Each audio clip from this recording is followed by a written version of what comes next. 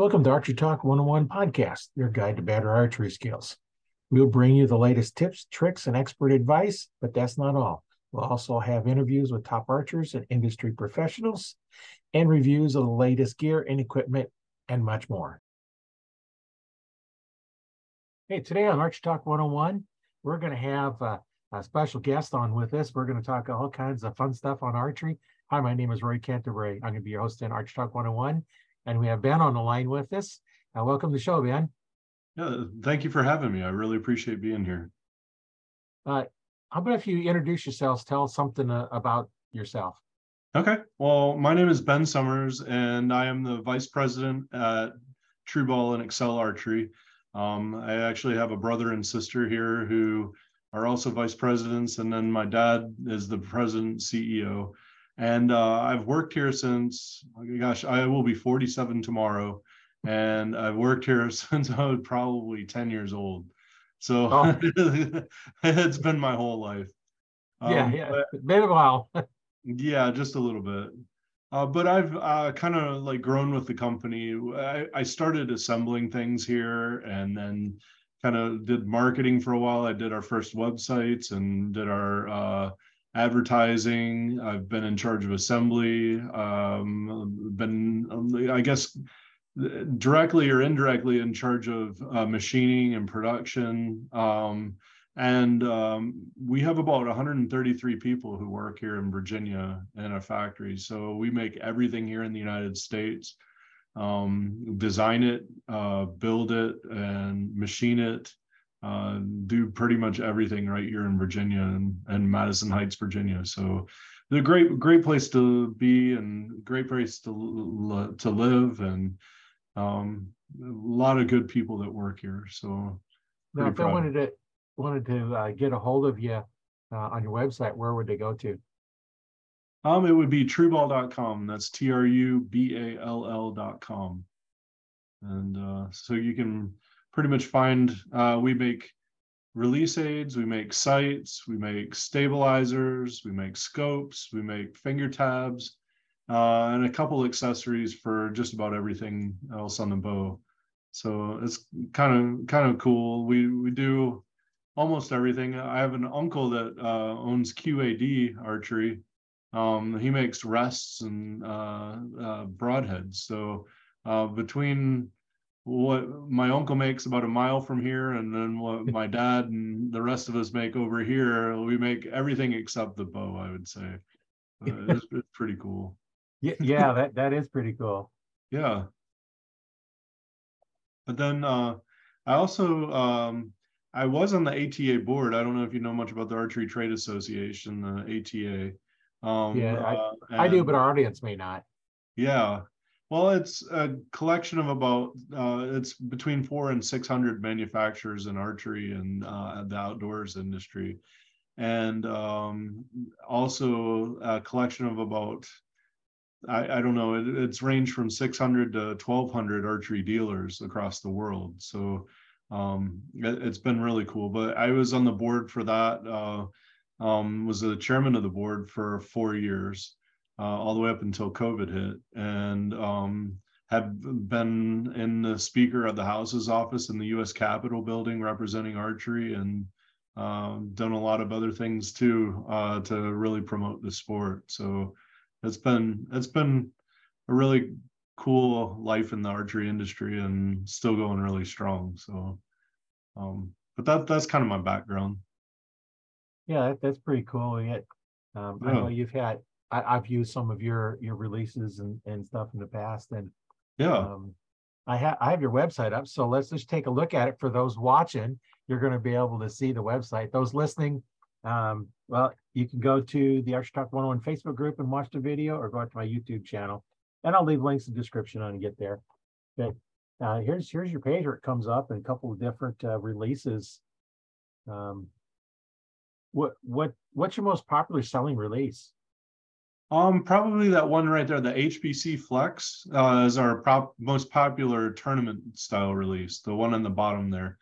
And that one is a Rio Wild signature series, and he has just been hired about 2 or 3 months ago to be the compound bow coach for the Korean national team. So Oh, he's cool. actually living in South Korea right now.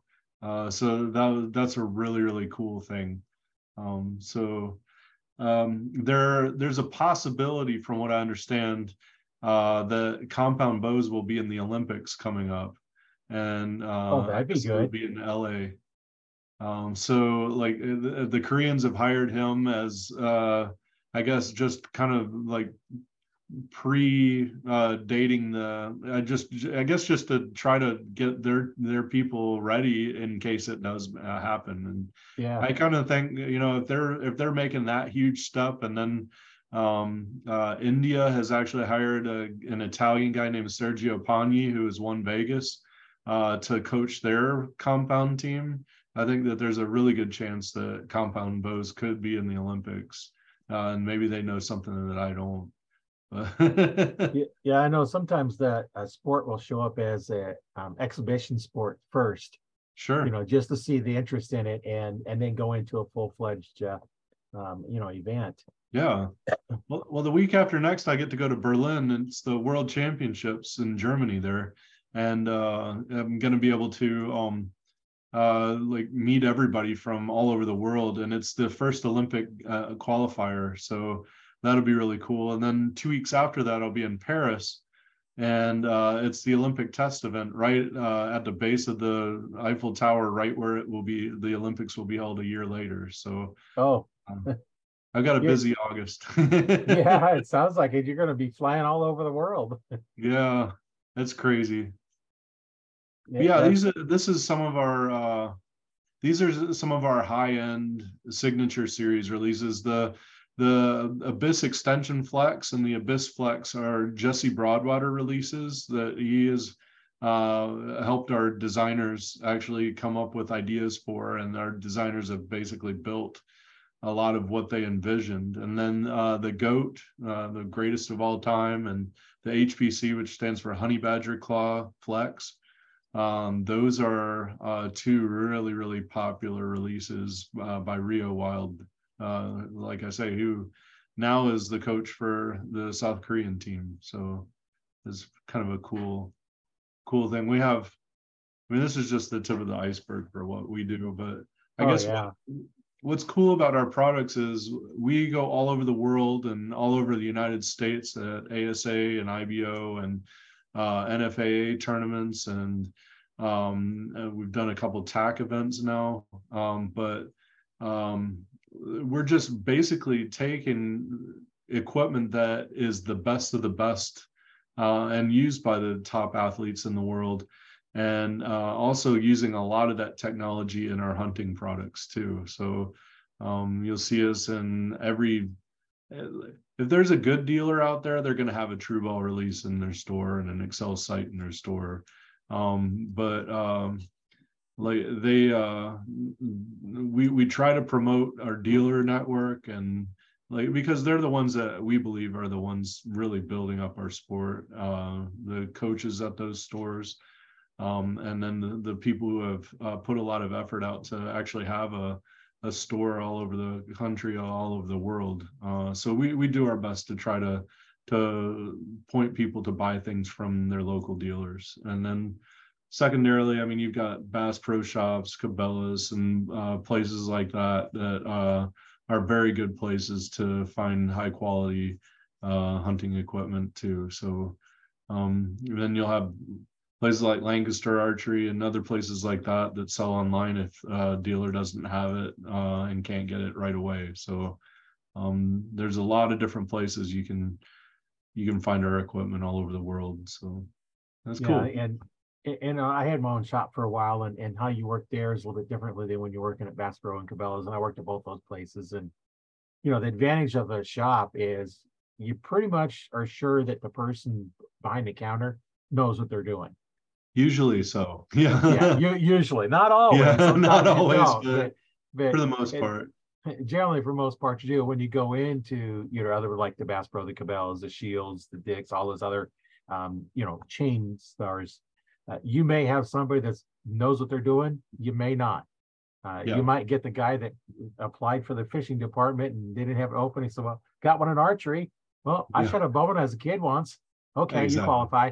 To when I worked there, we had, many years of experience working on bows. So, and instructing and everything else. So we knew what we was doing when I worked at both those places. But, I think we're kind of not the norm.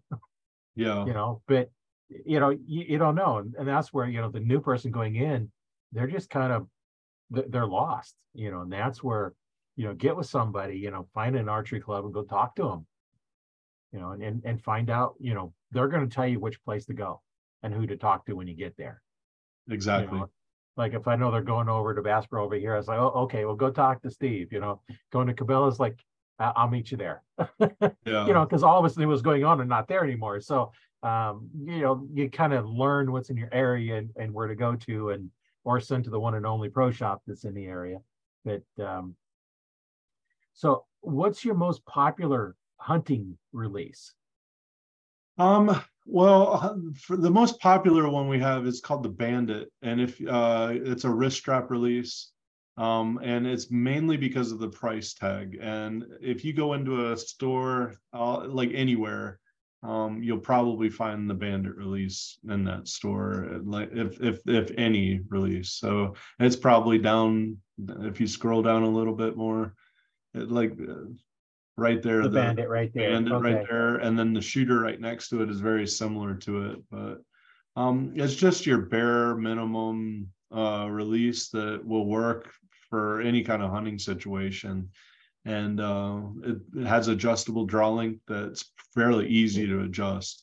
But the cool part about our wrist strap releases is that when you pull the trigger, it opens the jaw, and then you just let up and it will close around the D loop. And then you can draw back and then just pull that trigger, and it's a really, really crisp, clean trigger. But the ball part, we had a ball that would attach to the bowstring, but we also have a chrome plated steel ball bearing inside of the head there. So that's where the word true ball, those two reasons are why it's called true ball releases. So it's kind of cool if you could see inside. I wish you could open it up and see that ball inside to see it, why they're that way. But yeah.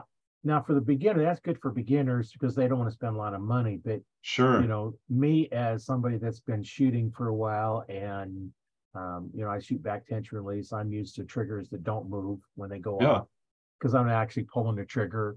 I'm using my back muscles to fire it, like most of your top shooters are doing. Which one would you recommend for somebody that's in a situation where they want a high-end release, but they still want a wrist strap that's going to be easy to use and reliable, and not have a lot of trigger pull movement in it when you pull it?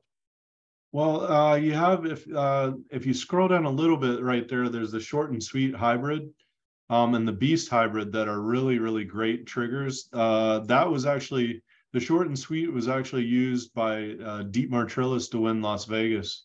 It's one of the very few wrist strap releases that's ever been used to win that tournament. Most of the time they're high-end handle releases, but that one's a really, really crisp trigger and really light. If you like that, it can be switched so that the trigger faces slightly forward like you're seeing, or hooked back, or there's another one that it can actually go forward a little bit. But the other nice part about that is if you notice where the hook is in relation to the trigger, it's right in line. So you're like getting the maximum amount of draw length that you can get out of that trigger and the hook.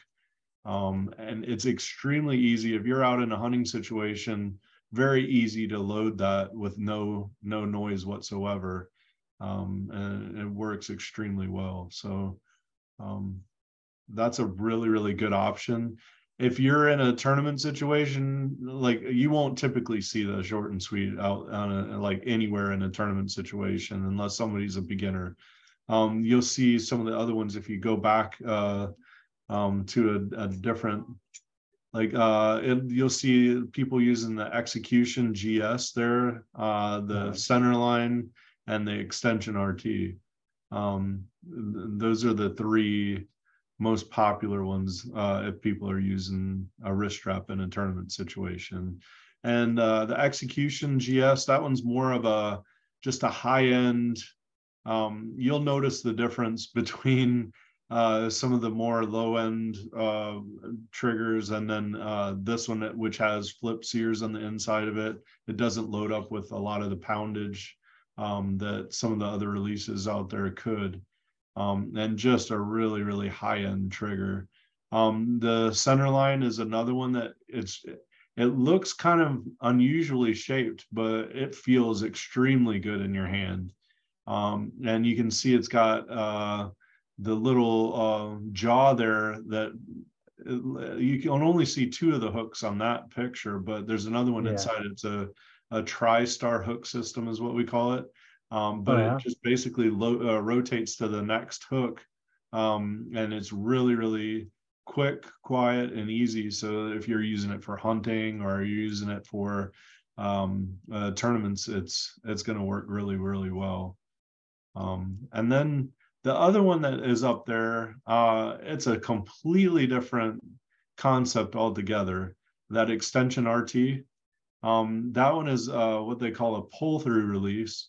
And it basically has that same kind of hook system that you just saw.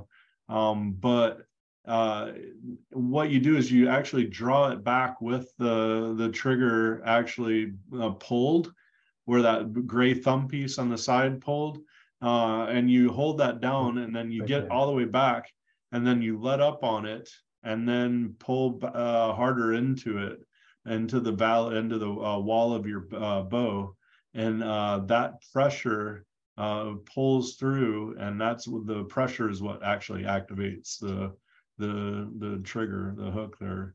So it has really no trigger per se that you're pulling, but it's teaching you back tension, basically how to like basically pull through that release instead of jerking with one little finger and having a kind of a snatch of a situation there. So this trigger doesn't actually fire it then? It doesn't, no. Oh. Yeah. So it's kind of crazy. Yeah. Here's some of the descriptions of it. Yeah, because that's what you should be doing. And you get back to full draw, and then you release it. That's kind of like a safety or something, isn't it? Then exactly, where it keeps it, and then it knows how much pressure's on it. When you get more pressure, that's when it goes off, right? Is that how that works? Exactly, and it's adjustable too, so you can have it go off fairly quickly. You can also adjust it so that when you immediately let up on the trigger, it relaxes. Like it actually fires immediately. That's called relaxed tension, but that's a little bit more advanced. Yeah, I think I still like a little bit of pull through. So as soon as you release it, don't go off on you, because you get there and you're settling in, and then part of you're let go of it and you're not really ready, and then you pull through, and I kind of like. I think I'd have to have a little bit of a delay. I hear you.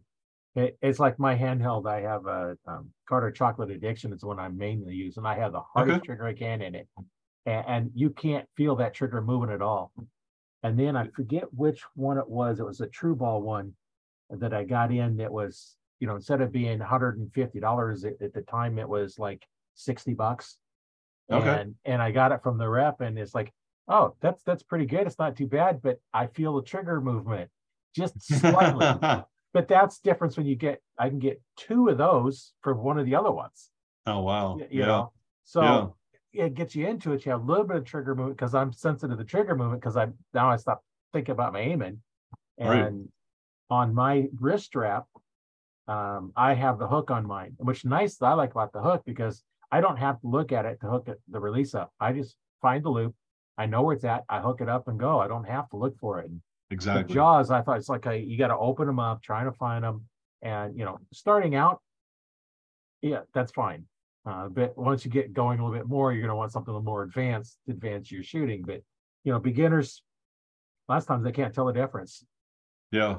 If you got one with movement or one without movement, and I like to do with when I had my store, if they wasn't sure, we needed a stabilizer to help the balance and a few other things, and I'd put on the cheapest one I had, the $10-20 stabilizer, and then I'd take it off, put the high dollar one on, maybe a $60 or $80 one, and can feel the difference. Nope, buy the cheap one.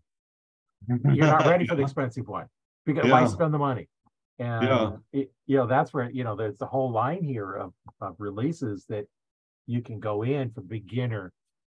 What I used to do when I back when I was selling the Nova bows, there you had 3 different sizes, right and left-handed, and you could buy them at Walmart. Everybody sold those bows, and to make mine different, not only I included, because it come with a sight, the rest, and a quiver. I included 6 arrows with tips, fletched however you want them fletched, whatever veins colors you wanted, and also put in, like the low end true ball. Like I forget the name of that one. I think it was called a Patriot or something way back. Okay. Yeah. 20 years ago. Yeah. And it was an inexpensive one. I was buying them wholesale for $11 on them for 20. And I included one of those with my bow, and then I put, little string dampeners on them. We used to call them poofo balls. Would take the plastic skirt material you make for like bass jigs. Yeah. And we'd cut them and we'd tie them around there and it'd stretch and pull and make a little bitty ball on your string for a little dampeners. I remember those. And we'd go through and we'd set them all up. So you've got to set them up, you got the bow set up correctly, and also give them a shooting instruction with it, and nobody can price compare. Yeah. The same bow. Yeah. But if you buy from somebody else, I'm going to charge you $40 to set it up. Yeah. And then I'm going to charge you $100 an hour for shooting instruction. So I had one guy call me and say, can I do it? It's like, you can manage it, but if it's not right, you're going to pay me $40 for that. Plus you're going to have to pay me, $100 an hour for shooting instructions. Like, oh, I'll take it back and buy it from you. It's that extra thing. That's a service you get at a shop that you don't get from, just place that you go in. It's like, I want that bow. Yeah. And they go set it up, and it might be set up right, it might be not, But I wanted to kind of take a look at some of these because there's always a whole bunch of new stuff coming out. Yeah. And, while we had somebody on here that knows about the True Ball releases but we've kind of gone over that to a beginner one, clear down here, the Bandit. These are all going to be a little bit lower, and this looks like it's fairly adjustable. This one's the most adjustable here. Yep. This one, if you have to go so short, you'd have to cut that rubber down, wouldn't you? Yeah. Exactly. Yeah. Yeah. I'll never forget, like kind of tag teaming off of your story. I walked into a Walmart one night. It was the night before opening season, and I was trying to get some the scent killing spray, and basically like walked in and saw people picking out arrows to match their bow. It was opening night. They didn't even know how to shoot their bow, but they were picking different arrow spines and different, like, just based on, oh, this one looks pretty and that one looks cool, that one looks like it might kill something, and I'm like, holy crap, like you guys have no idea what you're doing. So that's where, I mean, it really helps to go to a place where you have a knowledgeable bow technician that knows how to set up a bow. That definitely, it's well worth it, even if you have to pay them to set up your bow. A bow that's set up correctly is so much more fun to shoot. Yeah, absolutely. Yep. It don't make you a better shot. It just, makes it easier for you to make a good shot. Exactly. Yep. Yeah. I mean, if you have good equipment, it's a whole lot easier than if you don't. And there are basic things that you need, but then there's a lot of, I would call it bougie type stuff that adds on a lot of extras. Well, and you don't need all the real fancy stuff, starting out.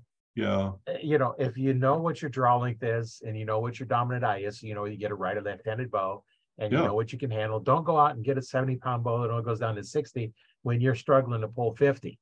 Exactly. That's the worst thing you do. And worst thing is, I've seen some of these guys on TV shows that are pulling way too much weight and pulling wrong to start with. You see some of the pull across their chest and then raise up. Well, start with, you're using your arms to draw the bow, not your back, because you can't put your back in it when you're drawn across your chest. And then all this extra movement. And I always told, when I get somebody new, it's like, okay, if you can't shoot, if you can't draw, like a deer is basically standing looking at you, if you can't slowly draw back, it's too much weight. Exactly. If you have to do all this sky drawing, start racing, drawing in the sky and pulling down, and then when you think about it, how strong is your arm pulling down? Yeah. As opposed to pulling up or pushing out or pushing in. Not very strong, but pushing straight out, you're real strong. So I always taught, when you draw, push that arm out and pull the other one back. You're pushing the elbow back, pulling those back muscles together. And when that bow goes off, that hand should point straight to your target. Yep. You see a lot of people, they have their arm off in the front. They think, okay, I have an open stance. Yeah, right. So you don't hit your arm. Well, I don't shoot up. I shoot straight out. I don't hit my arm. Oh, yeah. Because I got the right grip. Yeah. If you grip it like a baseball bat, you're going to hit that arm every time. Exactly. You you get that arm turned out, you don't hit it. And, the right, too long a draw, you hit your arm. And that's what somebody shows me where they hit the arm. It's like, well, either you're holding it really, really wrong, or drawing's too long. Let's like your drawing's too long. Well, how do you know? Yeah. I've set up hundreds of bows. Yeah. If not more. That's cool. Yeah, I was actually trained by the coaches at JMU, James Madison University, about 2 hours from here. Oh, yeah? And I mean, I talk with Olympic athletes every day, and like people from all over the world, but yeah, they taught me how to do it, I would say, the right way, if there is a right way. I mean, one thing they taught me was that, like, everybody has a different way, and if you start saying that this way is wrong, like, you'll find somebody that's winning an Olympic gold medal with doing it that way. So like it just, there's probably basics, I would say, that they taught me that I really, really appreciated. And then I ended up becoming the coach at Liberty University, like over here in Lynchburg, and actually like was coaching against them. But we've always just been really, really great friends. So and I would say pretty much everyone in archery that way, and at the collegiate level, the coaches are pretty good friends. So yeah, well, it's kind of a community, and I've heard of archers telling us like they were struggling with something on the line while they're competing, and the person they're competing with is helping them out. Yeah. That's a great sport when you think about that kind of, that, like, something that you can say that about it. That's a big deal. Yeah. Well, and in coaching, I teach a specific way. Yeah. This is how I teach you to do it. And I'm going to tell you why I'm teaching you how to do that. And then after I do that, okay, we're going to modify it so it works better for you. Right. This is the basics. And then if it's not working, because I taught martial arts for many years, and then, and then I learned back tension release, incorporated into the martial arts. And so a lot of the things I teach is based on a lot of the martial arts background. Nice. And, like the first thing I'll tell them is like, but for gripping the bow, actually, you don't grip the bow, but your hand placement on there. I'll ask them, you have any martial arts training? And if they say yes, okay, heel palm strike. That's your pressure point. And if they don't, then I got to explain what that is. Yeah. And for those listening and watching, a heel palm strike is hit in between, not the meaty part on the little finger side or the thumb side, because that'll actually turn your hand. It's right in the middle. And that's the pressure point in a push of the bow. Because if you don't, you're putting pressure on the side. And we use that in a lot of martial arts, that concept, to lock your joints up and throw you. Yeah. Yeah. If you put the pressure in the right spot, your hand's going to turn and lock up. Right. Well, you want to take all that out. So I added a lot of that in there, doing martial arts for over 20 years, you kind of learn some of these things, and, right. And stance, and, I teach lining the toes up with your target. Now, when you're hunting, you ain't ever going to get in that position. No, there's never a perfect situation. It just helps you in target. But then if you want to try, okay, stand a weird stance, but you still got to point towards your target. And, exactly. A lot of things we used to do when I was on the rifle team in high school is we would get our position, like in shooting prone or standing or kneeling or whatever position was in. And we'd close our eyes breathe in, breathe out, open our eyes. If we're not on target, we'd adjust our body. Breathe in, breathe out until we can breathe in and breathe out and open our eyes and be on target. We didn't fire. Yeah. So then you breathe in, breathe out, squeeze the trigger. And it's the same thing in archery. If you want to find out where your arrow's going to naturally go, draw back your eyes closed and then open them up and see where you're pointing. That's where you're going to hit. Maybe not where your target is. So now you're going to adjust your feet, adjust something. If your hand is off, I tell us, like, if your hand isn't positioned right, let down. You're never going to get it positioned right at full draw. All right. Yeah. Let down. Now, some bows, I've had one bow that was like near impossible to let down because the cams just all of a sudden just bam. Yeah, just take I'm off not on a fan you. of that. Those are I hard to don't let like the down on. bows that, you know, they don't have the deep valley in them. Like, and you're literally like kind of relax a little bit and they pull out of your hand. That drives me crazy. Yeah, I like a little bit of a valley, not a big one, but I like a Yeah. little bit of a valley in there. And Yeah. you know, fortunately, the bows I have now don't have those real hard cams in them. Yeah, exactly. My hunting bow is a 2001 PSE, and Nice. my target bow is a 2003 PSE. Oh, that's awesome. I do have a newer bear. Yeah. I forget which model it was. It's in the snow camel. When I worked at Cabela's, it's one that got in his return. And we got returns. We could buy them for like a $900 bow. I think I paid $150 or something like that for it. Wow. You know, because it needed strings because those were messed up. There was a bolt that was messed up on the string dampener. So I had to do some repairs on it. And so I did repairs. I hadn't set it up yet. Nice. I haven't even tried to shoot it yet. You know, I mean, there's really a lot in what you just said too, because I think a lot of people think that they have to go out and buy the newest bow and the newest equipment. And, you know, we build our stuff here at Trueball and Excel to last as long as it possibly can. And it sounds like your PSE was built the same way. And, right. And like, well, I don't know. I mean, there's like only so many things that can be different. And I love it when, like, people don't have to like go out and shame somebody. Oh, you don't have the brand new bow for this year. Like, oh, you're not good enough. And like when you can literally go to a store and literally like see, okay, well, you know, they've got like a couple bows here that, you know, people are using that, like, you know, it's still a great bow like several years later, and they build them to make them last and make them nice. And, you know, the crazy part about it is, like, I've got a guy here that used to work in China, and he would work at archery stores in China. And he tells me that they have a specific kind of Hoyt bow that the people in China love. And I think it's an ultra elite. But it's a really old bow. And if you have one of those, you can sell it for like $800 or $900 in China. Oh. It's just crazy. But that's the one that they like. And but the thing of it is like if you're buying a bow that's a good brand, it's gonna last and last. And right, as long as you take care of it, don't dry fire it, change the strings, and you know when they need it, and exactly. Take care of it. And you know, like you know, my hunting bow's 2001. My handheld release, the Carter, is 2002, I think, and the True Ball I have is right at that same time. My Scott release I use for hunting as a backup because I use my Carter because it locks onto the loop. I bought it used from a guy in the late 90s. Wow. So this release is 30 years old and I still use it. It's my cold weather release or my backup. Because when I go hunting, awesome. I have my handheld, I have the backup handheld, and I have the wrist strap. So it gets really cold, I go to the wrist strap. I've dropped my release out of the tree stand. Like, grab another one. Yeah.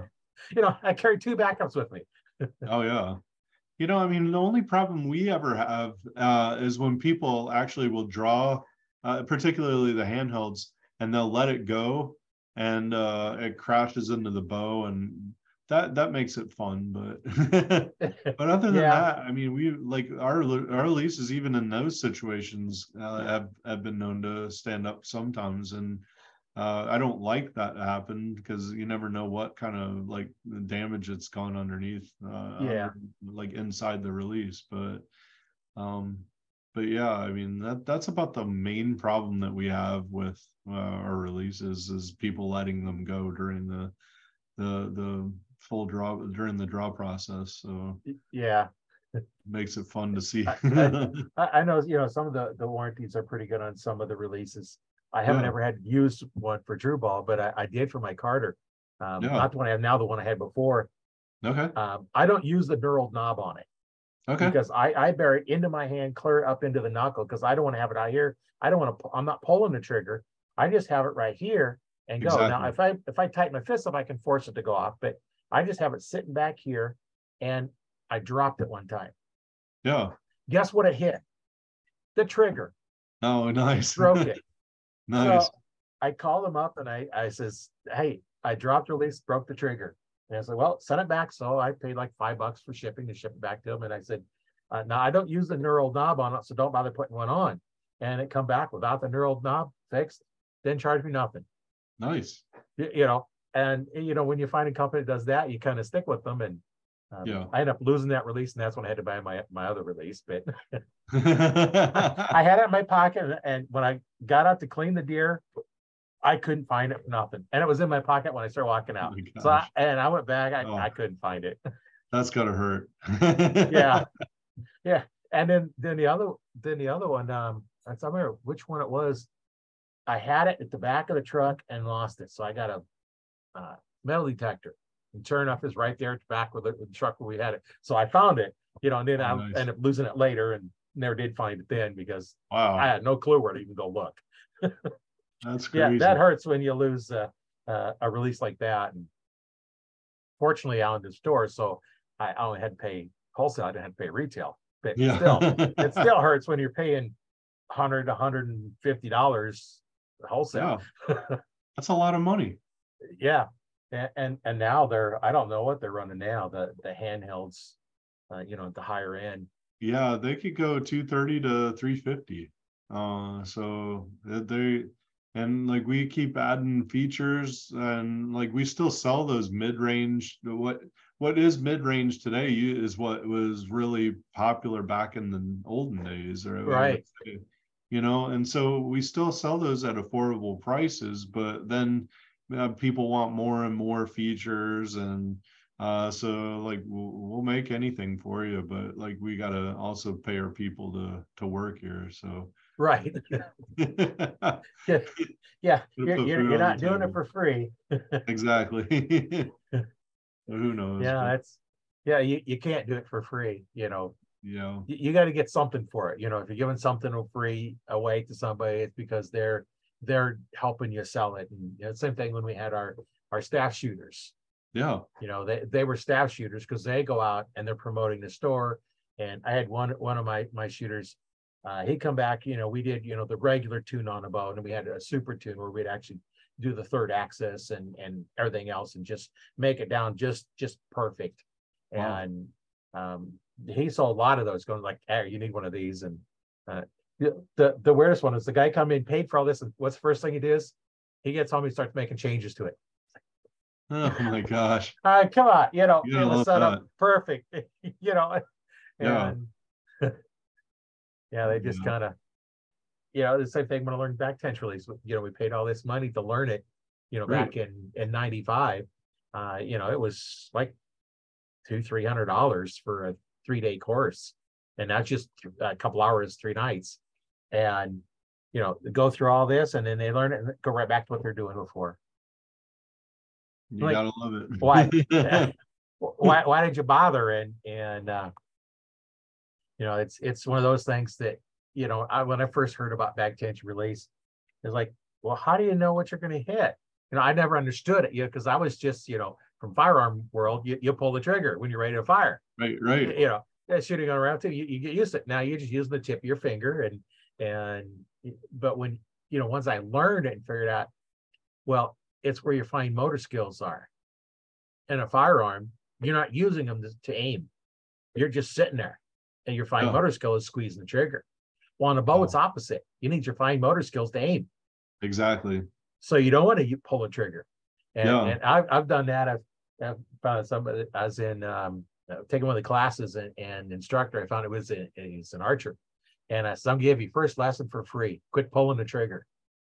Or just asked me to use a restrap. And he says, yeah, this is okay. First lesson free, quit pulling trigger. He says, what? Yeah, you're pulling trigger, aren't you? Yeah. How did I know? The trigger, right? Quit pulling the trigger. Then you go and explain to him, it's like, focus on something off at a distance, concentrate on it. Like if you breaks eye contact, you're going to die. Yeah. And now, without thinking about your finger, make it move. They can't make it move. Or if they do, they say, yeah, they did. Okay, switch to the other hand. Wow. And then it's like, and if they don't get it, then it's like, okay, we're done. You can't be helped. I'll go on somebody that is going to admit that there's the things going on here. Yeah, and it's crazy. I mean, back to my coaching days, I remember there were some people that, I mean, you just like you tell them and they don't do it. And then there's other people that will listen and take it to heart and actually make changes. And those are the people that get better. And a lot of people that just put more and more time and more effort into it, like, I mean, they do really well with it. And you really appreciate people who are coachable and people who are actually going to listen to what you have to say. So, yeah. And we don't know everything, for everybody, but you know what? We've seen enough that exactly. we can probably pretty much figure out what your problem is. Yeah. Especially if we can watch you. And now with the phones, the phones take such great pictures, and you can blow them up and slow motion them and all kinds of stuff. Yeah. Back when I was first learning, you had VCRs. Your phones didn't have cameras in them. If you had a phone, it was dial only. No texting, just you can make a phone call. And now with the videos, it's just so much nicer. And we could be having a coaching session right now. Yeah. Because I can see what you're doing, and I can give you pointers on right on here. And I've done that with a guy, and I took him from but he's in the archer group. He's been in it for quite a while. He knows who he is, but I won't say his name. But he had I was like, okay, put myself on the spot. Okay, I'm not gonna remember his name, but he had probably 6-inch group, and spent about 45 minutes on the phone with him, on the Zoom call with him, and then a couple weeks later, he sent me a picture, 3 arrows touching. Wow. That's what a half hour to an hour with a good coach can do for you. And yeah, I've done that many times. I was trying to find I've got a little a note card, a business card here that doubled as a like a SD card reader. And there's a dealer that I visited in the Netherlands, and he had a computer, a camera up above you, a camera from the side, and then a camera from almost like a 45-degree angle up front. And he would take video of you and then record it, and he could literally like have you be in this thing, and he would be able to critique all the different angles that you were shooting. And I've seen that in various different places. I've seen it in Korea. I've seen it in like Mel Nichols has it in Arizona. I mean, it's really crazy. Like when you actually like start like comparing what people are doing to what you're trying to coach them, it's a huge deal to be able to have that feedback. And you can get a lot of feedback from that video. And I know even watching the video of me shooting, it's like, that ain't what I'm telling people to do. Why are you doing that? They're like, okay, this is terrible. What's going on? I was like, easier okay, said than done, right? Let me go back. Okay, here's what I need to do. Watch my video on how to do it, and then like, okay, yeah, do as I say, not as I do. Yeah, right.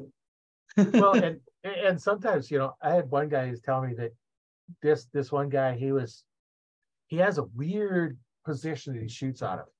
And it come about because they were just goofing around, see what kind of weird position they shoot. And he actually shot really great doing this weird position. Yeah. And that's the way he shoots now because it worked for him. Yeah. That's just like, I'm going to teach you how I want you to do it. And then I'm going to modify it for you to work the way it works for you. Because, how you do it is not exactly how I do it, and how, the next person, not all of us can do it exactly the same. And you learn that, not in just teaching archery, but, in teaching martial arts, because, you're teaching a technique. The technique is done this way, but we have to modify it because maybe you're not as strong, or maybe you're shorter, or you're taller than the opponent. Exactly. You got to do different things. And the same thing here. It's like you've got it all. Well, archery is a martial art. It is. Yeah. It's just, and there's a lot of different stuff in here, and there's some variety of styles in archery. I've interviewed a few people in here from different countries, and their style is different than the way we do it. Exactly. Their rules and their tournaments are different than what we do. Some score differently, different ways of scoring. And I always thought, they 3Ds have the hunter class. Yeah. Well, the hunter class is just using hunting equipment. Exactly. It should be a real hunting class. Yeah. You're scored -5, 8, and 10. Yeah. Foam is -5. It's not a 5 points because you just wounded the animal. Wounded animals -5 points. And then you have your 8 and your 10. And then if you want to do a 12, then you can do 12 rings. But, that's the way hunting classes should be scored, I think. -5, 8, and 10. I agree with you.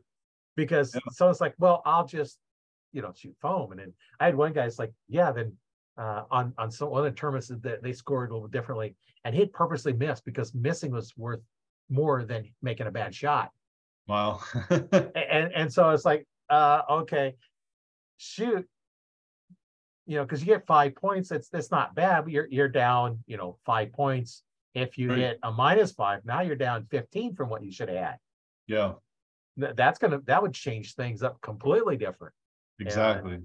Yeah, I mean, it would teach more ethical shots and people actually to try and practice more. So I agree with you. Yeah. And you have different shots, different angles, and it's like, if you say, okay, I don't think I can make this, take a 0, better than a -5. Yeah.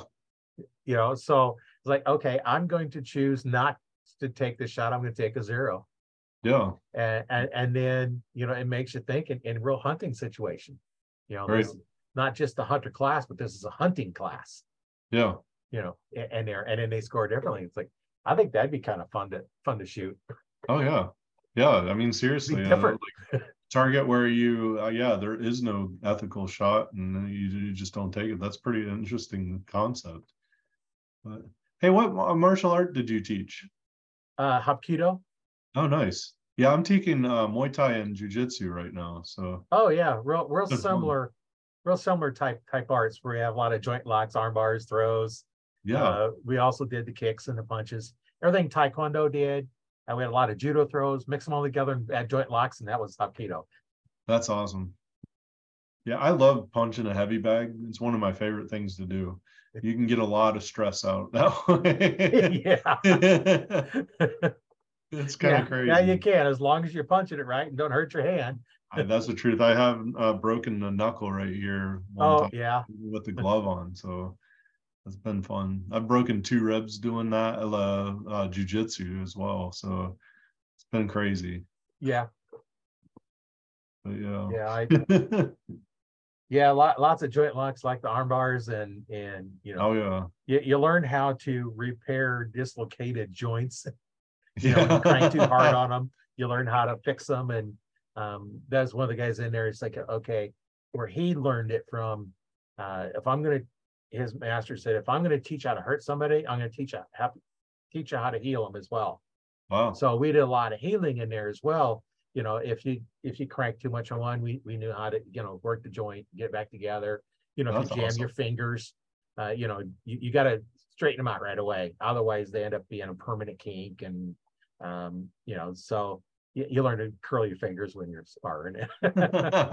Wow. That's cool. Need to go train with you guys. Yeah. It's fun. I haven't done that in a while, but I know. I think I'm old enough that I don't know if I really put my body through that kind of torture again. Yeah. It was sure a lot of fun when I did it, though. Yeah, I know. I haven't gotten smart enough, I guess, to stop because I was doing it last night. But Well, you're not quite as old as I am. yeah, I'm not far. Yeah. How old did you say you was going to be?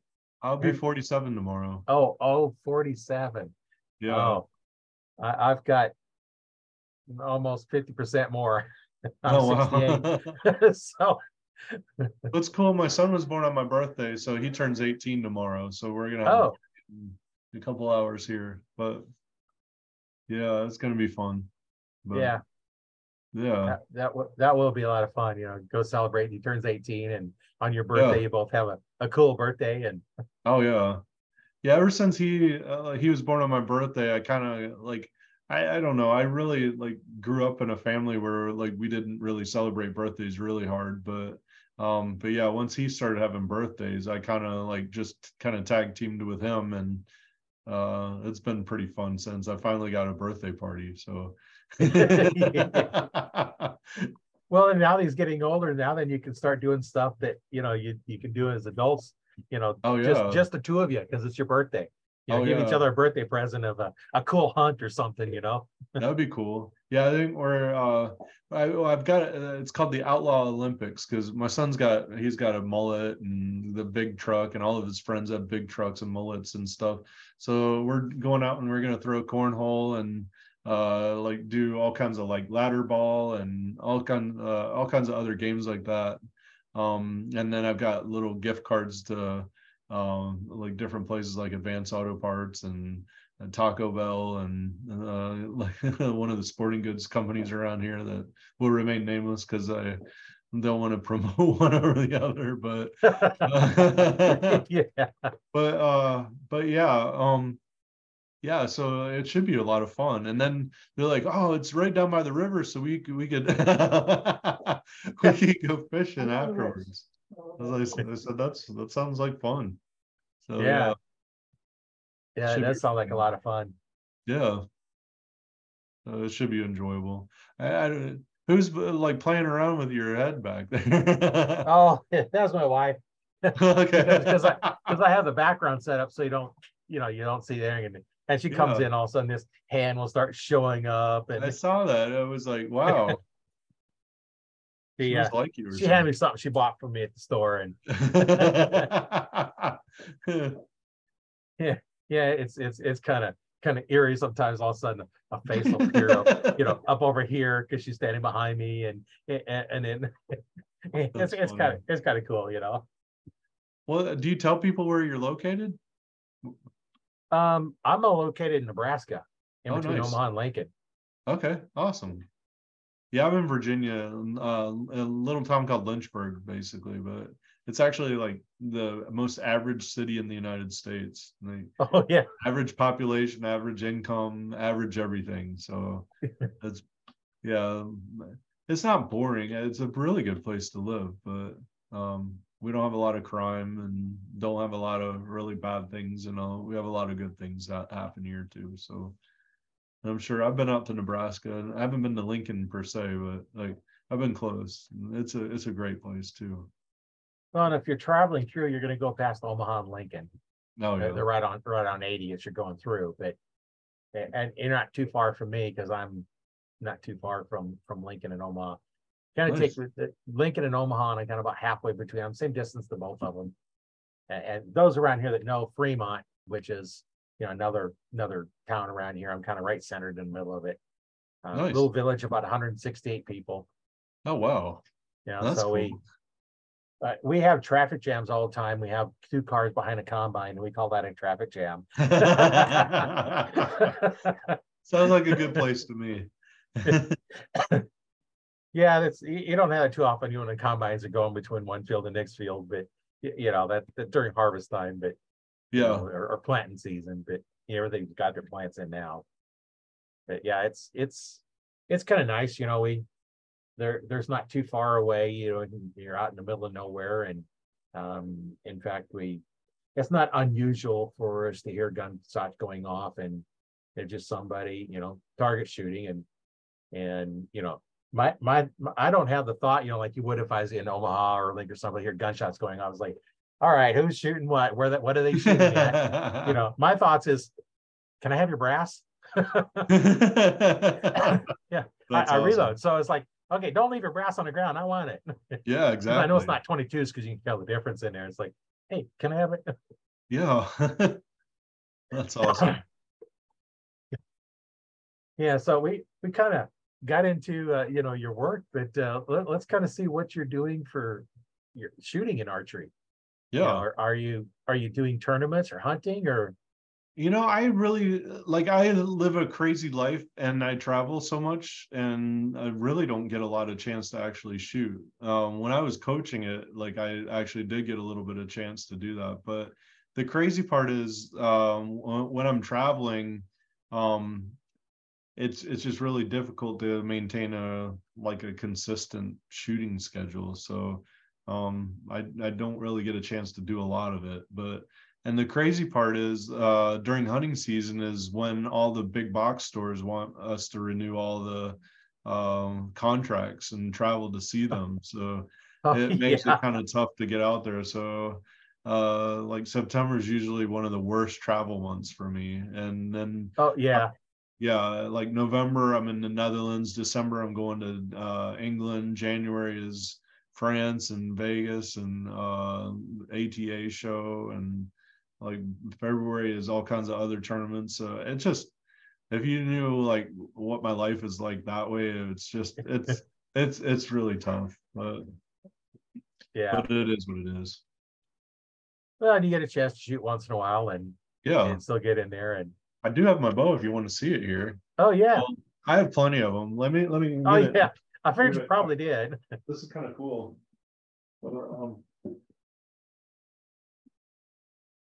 Even got so I went with I helped out the CEO of Hoyt with something, and he sent me a new bow, and I told him, I was like, man, you just sent me one last year. I don't need another one. But so yeah, this is the Stratus from Hoyt, but you can tell I've got like a silver knob here, got the blue, and then a red scope on the top there. But which model XL sight is that you have on there? The sight is Achieve XP.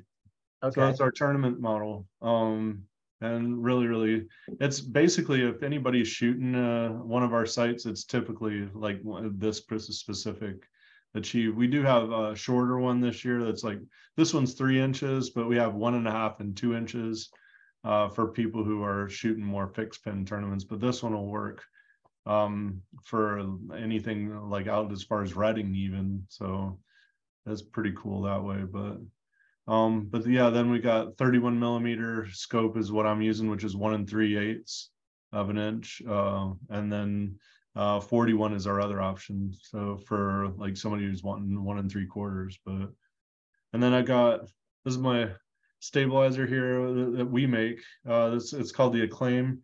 It's got this piece, which we actually licensed some technology from Matthews with this rubber on the inside that's pressurized by some screws on the outside. And that really works really well. And then this right here is what we call a Kryptos Pro. It actually compresses rubber inside of that blue tube there. But you can see, I mean, I've got the whole like American flag pattern design that, that I'm going with. Your sling is kind of cool. Yeah. Yeah, the sling, actually, a friend named Ed Capshack actually made that for me. But you can see it's got a stripe of red, stripe of white, several of them, then a blue field in there. So yeah, it kind of reminds you, of a flag, and the bow being red helps out, Exactly. And then I got the rest here. I've got is one of the ones that are made by my uncle across the street here, or about a mile from here. But yeah, so it's kind of crazy. That's my tournament bow. I have hunting bows, and I do get out. I do go hunting, but not. I've got a couple really good deer, but I can probably show you a couple of them up there on the wall. Oh yeah, yeah. But yeah, I do all kinds of stuff. I've done Ironman triathlon stuff. like 140-mile triathlon and 2 years of training, and it took me like all 16 hours to finish it. Yeah. Yeah, I Yeah. do some crazy stuff. Yeah, it sounds like it. Yeah. Yeah, I don't run anymore. It's too hard on my knees. Yeah, I can believe it. My dad always told me that I needed to stop, but he said I wouldn't be able to walk for very much longer, but it was kind of Yeah, crazy. yeah, well, when you're an athlete and you do, I did competitive roller skating as well as martial arts and everything else. And, you kind of beat your body up Yeah. and, now I'm kind of paying for it, but you know what? I wish I'd have done more, Nice. Oh yeah, and I forgot I got these arrows with the American flag blazer veins on them. So Oh yeah. Get the whole American theme. heck yeah. So yeah, that was fun. Yeah, that's been real interesting, hearing all those stories and find out more about the True Ball products and your Excel products. And we didn't Yeah. really go too much into the sites, but just releases. But Yeah. it's kind of nice that you're that, and then your uncle has QAD, and Yeah. those. Anybody in archery knows QAD, and they have some Right. outstanding equipment, and Yeah. and it's always nice to talk to these different people and whatnot. And so, what would you tell somebody that's thinking about getting started in archery? Yeah. What would you tell them to do, and how would you recommend them outfitting? I used to get that question a lot from little kids, and I would always kind of point them to the Matthews Genesis or, some of those grow with you bows that are out there. There's the Diamond Infinite Edge, and I think Bear has one now. And but those are pretty decent places for kids to start. But I don't know. I would today probably tell people that there's a couple really good brands like Hoyt, Matthews, PSE, and several others that have like low end to mid range bows. I don't know what the price tag is today because inflation's hit, and so I haven't been out there to Right. see what they're doing, but it used to be about a $600 to $800 bow that would get you really, really well off. And the last time I went down to the pro shop here about 2 months ago to look at bows, I was looking for a friend of mine, but they had one down there. I forget the brand. It was kind of a lower end brand, but it looked like a really great bow. And but they had a whole kit that they would start you with the sight and release and the stabilizer and everything for a pretty good price. And that's probably where I would start people, just doing something simple in that price range and go with a brand like you say, like PSE, that you've been shooting them since 2001 in the same bow, so it must be Yeah. doing something right. I've shot Hoyt for a long time, and Matthews has sent me a couple bows recently that I've really enjoyed. Very, very good with vibration. But I don't know.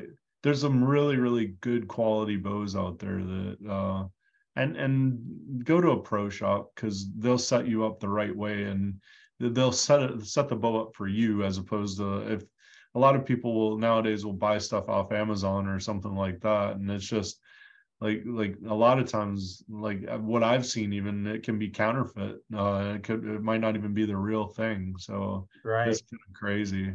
I've been dealing with that lately, so just something. It's crazy. But and I seen one advertised on, I forget it where it was at now, and it's all been shot a few times, and I'm looking at this, knowing what I'm looking for. The string is worn out. Yeah. This is shot more than a few times because this string is worn out. Yeah. Even if you didn't wax it, it still takes a few months of Oh yeah. serious shooting. I was going to show you if I can find them. Yeah, they're right here. This is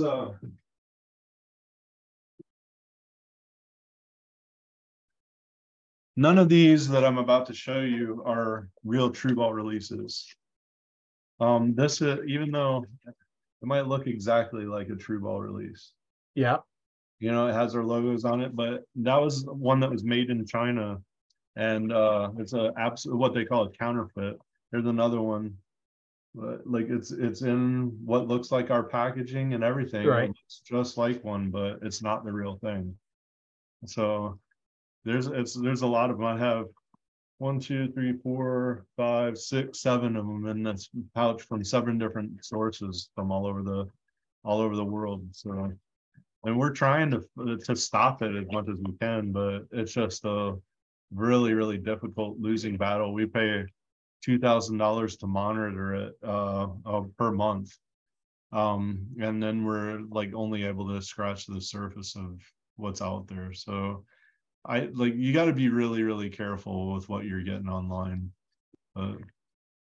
It's getting crazy out there. Because if they fail, things can happen that you don't want to happen.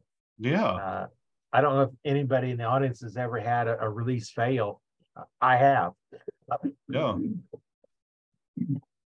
It was a release back when I first started. I got this release and it seemed pretty nice. And I'm drawn back and I'm about halfway back and the head of the release broke. Oh. It went flying about 25, 30 yards down the range. And of course, doing that, it sent the arrow up. I sent the arrow through the ductwork in the at the range. Yeah. And I go up and I found it and I found the end of it and I looked at it. And there's the part that screwed into and then it narrowed down and got wider for the little knob on there. It was so thin on that aluminum that it was a weak point. Now I was shooting 70 pounds, but it should have been handled 70 pounds. Yeah. And so a machinist friend of mine made that new part a little bit more stout. I have 2 of them, but you'd never guess what the brand name of what their release was. Oh yeah, I don't know. Fail safe. Oh really? That was the name on the side of it. Fail safe. Yeah. Not even a brand name. So that's what can happen. And fortunately, when it broke, my hand didn't come back and smack myself in the mouth. Oh, wow. Because when you're drawn back, what happens? You're drawn back to your anchor point, which is at your mouth. It could have come back and it could have hit, I could have hit my face with it. Yeah. And, that's why, if it seems too cheap, if you're selling a release for $50 and somebody's selling it online for $20, unless you're selling it through eBay on an auction, it's going to be a fake. Because nobody's going to sell a $50 release for $20 and saying it's brand new. Right. Exactly. Because that's below wholesale price. Exactly. $50 release, say, wholesale's 35. I'm just picking numbers. Don't know what they're. Yeah. And I might sell it for 40 because I'm still making profit, but I'm not going to sell it for a loss. Right. Unless I'm trying to clearance things out. Yeah. If I'm closing a store, then I'm going to sell it for whatever, just to sell it. Right. And so if it's too cheap, that's probably too cheap for a reason. Buyer beware. Yeah. Exactly. That's right. And spend the money and go to your local store or order from, if you're the local store, you don't have one close by, you have to pretty much drive 100 miles or whatever. Yeah. Drive the 100 miles. Yeah. And go try them out because the releases are completely different. Yeah, it's very. No 2 releases feel the same in your hand. Exactly. So you've got to try them out. And a lot of your stores will have the firing line. We can actually draw them back and practice shooting them. And that's what you want to do. And you can't do that online. Exactly. And if you know what they are, if you know what you're looking for, like I have a release, I want the exact same release. I can just order, from the store, the exact same release. So I don't have to drive 100 miles. So I know what I want. But if I'm trying out new ones, I've had some that, it's like, I don't like the way this feels. Yeah. It's just too much movement or it just feels weird in your hand. And you can't do that if you don't actually go there and try them. Exactly. And most of your stores are going to have some way to try them, either shooting a regular bow. Yeah. And, and I tell people when when I was doing it, and we'd get the bows. I'd have them pick out, bow, feel good in your hand, and then go from there. And I'd crank the draw weight all the way down to the minimum draw weight for it and set it to the draw weight. Because we're not trying to see how much we can pull. We're trying to see how much we like the bow. Exactly. And I even got down to, well, okay, here's this bow. Close your eyes. I'm going to put it in your hand. We're going to hook you up, and you're going to shoot it. Eyes closed, the whole process. Yeah. Now, no, we're not too far away from the backstop, so we're not missing it. And I'm standing there so nobody can walk in front of them. And then, okay, take that bow, give them the next bow, shoot it. Which one do you like better and why? The why, I don't care what the why is. I just want them to tell what it is. Exactly. And you're going to feel a difference with your eyes closed that you will not feel with your eyes open. Yeah, exactly. And even now, some experience you have and I have in shooting bows, we can feel that difference because we just quit aiming. We just kind of go through and let our mind just kind of, our focus just kind of blur, and we're not really focusing on anything because we're just feeling how the bow feels. We do that, but still much easier. Just close your eyes and see how it feels. And, that's one of the things that, you got to shoot them to try them. Yeah. That's the truth. I had way back, probably 20 years ago now, when PSE bought Browning Archery, the archery part of it. Yep. They come out with a bow that had counter-rotating cams. Oh, wow.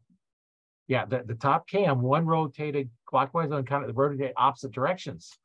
Wow. And I says, oh, now this is kind of cool. No big deal making strings because I make strings. So I set it up.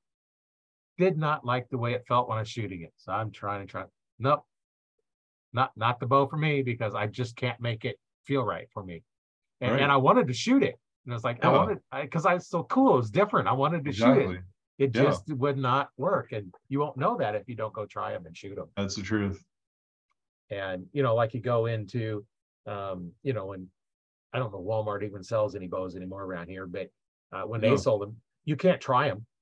Yeah. You just go grab the bow. It's like, I want this one. Then you go to the pro shop and find out it's not even the right handed bow for you. It's the wrong hand. Exactly. And now then you got to take it back, or the draw weight's wrong. Or you bought way underspined arrows, which means they're going to break on you. And a broken arrow means an arrow shaft through your arm or hand. Yeah, that's not anything anybody wants. Yeah, I'm sure glad we got away from the overdraws on bows. Yeah. You may or may not remember when they had overdraws. I do remember them. Yeah, I had several overdraws. That arrow is back behind your hand. Yeah. It's back by your wrist. And I actually seen a guy when I was at Bass Pro, I think it was, come in, and he was talking about, when they had the overdraws, he has a scar in between his index finger and his thumb, a 3-sided scar. Oh my gosh. The arrow fell off the rest. He did not know it until after he pulled the trigger. Ouch. Oh my God. Shot it through his hand. Wow. That's rough.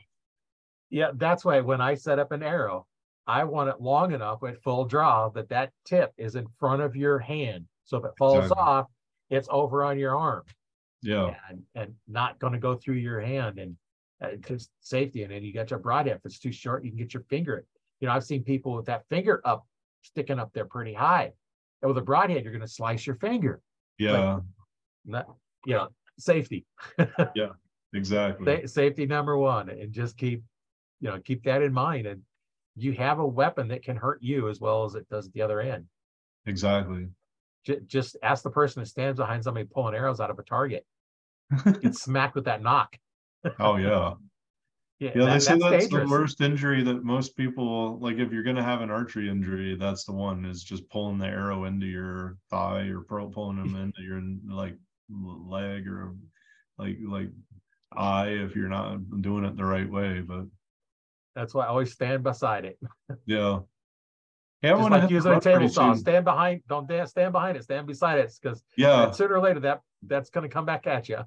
Yeah, I got to run pretty soon. My son just broke into my office here. Set up for his birthday party, but we're doing the Outlaw Olympics, so I got my cowboy hat on, and I got my cowboy boots and everything else. So should be pretty cool. Yeah, it's been great talking with you. I'll leave a description, a link to the True Ball website for anybody that wants to go out there. Make it easy, just go out there. You know, if you want a good quality release. You know, True Ball's got them. There's, you know, one of the names that I trust in releases is True Ball, and you know, there's a few other high name ones, but you know, I would stay with the name brand. And you know, I look at it. If you got $1,000, spend no more than half on your bow, and the other 25% on arrows, and the other 25% on a release. Spend the money on a release. Get the straightest arrows you can, because straight arrows are tighter groups. Spend the money on a release.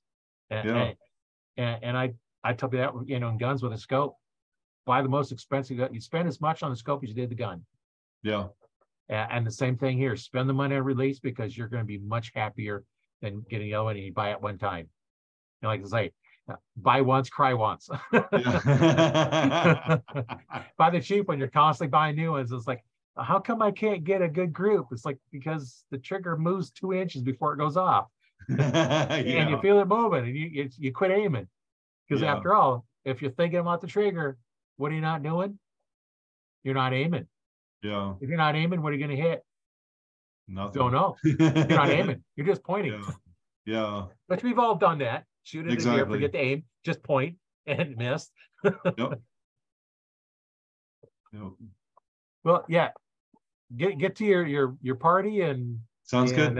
I know we'll talk later, and it's been really great talking with you. And you too. I know we've got a lot of good people in the group that can help you out. So just join the Archery Talk 101 group if you're not already a member. And you know, we're here to help you. You're not going to be sold anything. Just question, ask it. Like I always say, the only dumb question you have is the one you haven't asked yet. Because once you ask it, it's not a dumb question. Sometimes I might give you a dumb answer just because we're being rats. But but no, we'll be serious, give you serious answers, and you know, upload videos, and we'll critique your videos. If problems with your bow setup, take some pictures, let us know. We'll help you out. That's awesome. So once again, my name is Roy Canterbury, and I've been your host today on Archery Talk 101.